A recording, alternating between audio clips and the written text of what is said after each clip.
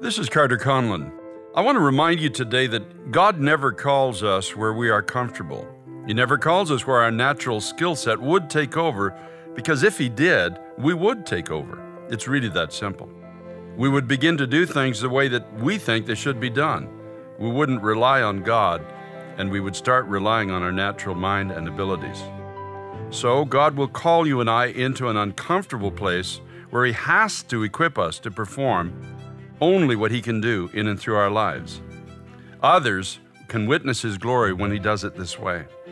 It's for us to know that we can trust the Holy Spirit to work out God's purpose and call in each one of our lives. We are sovereignly placed where you and I can bring glory to whom deserves all glory. Today, I want to challenge you. Let Him start to lead you.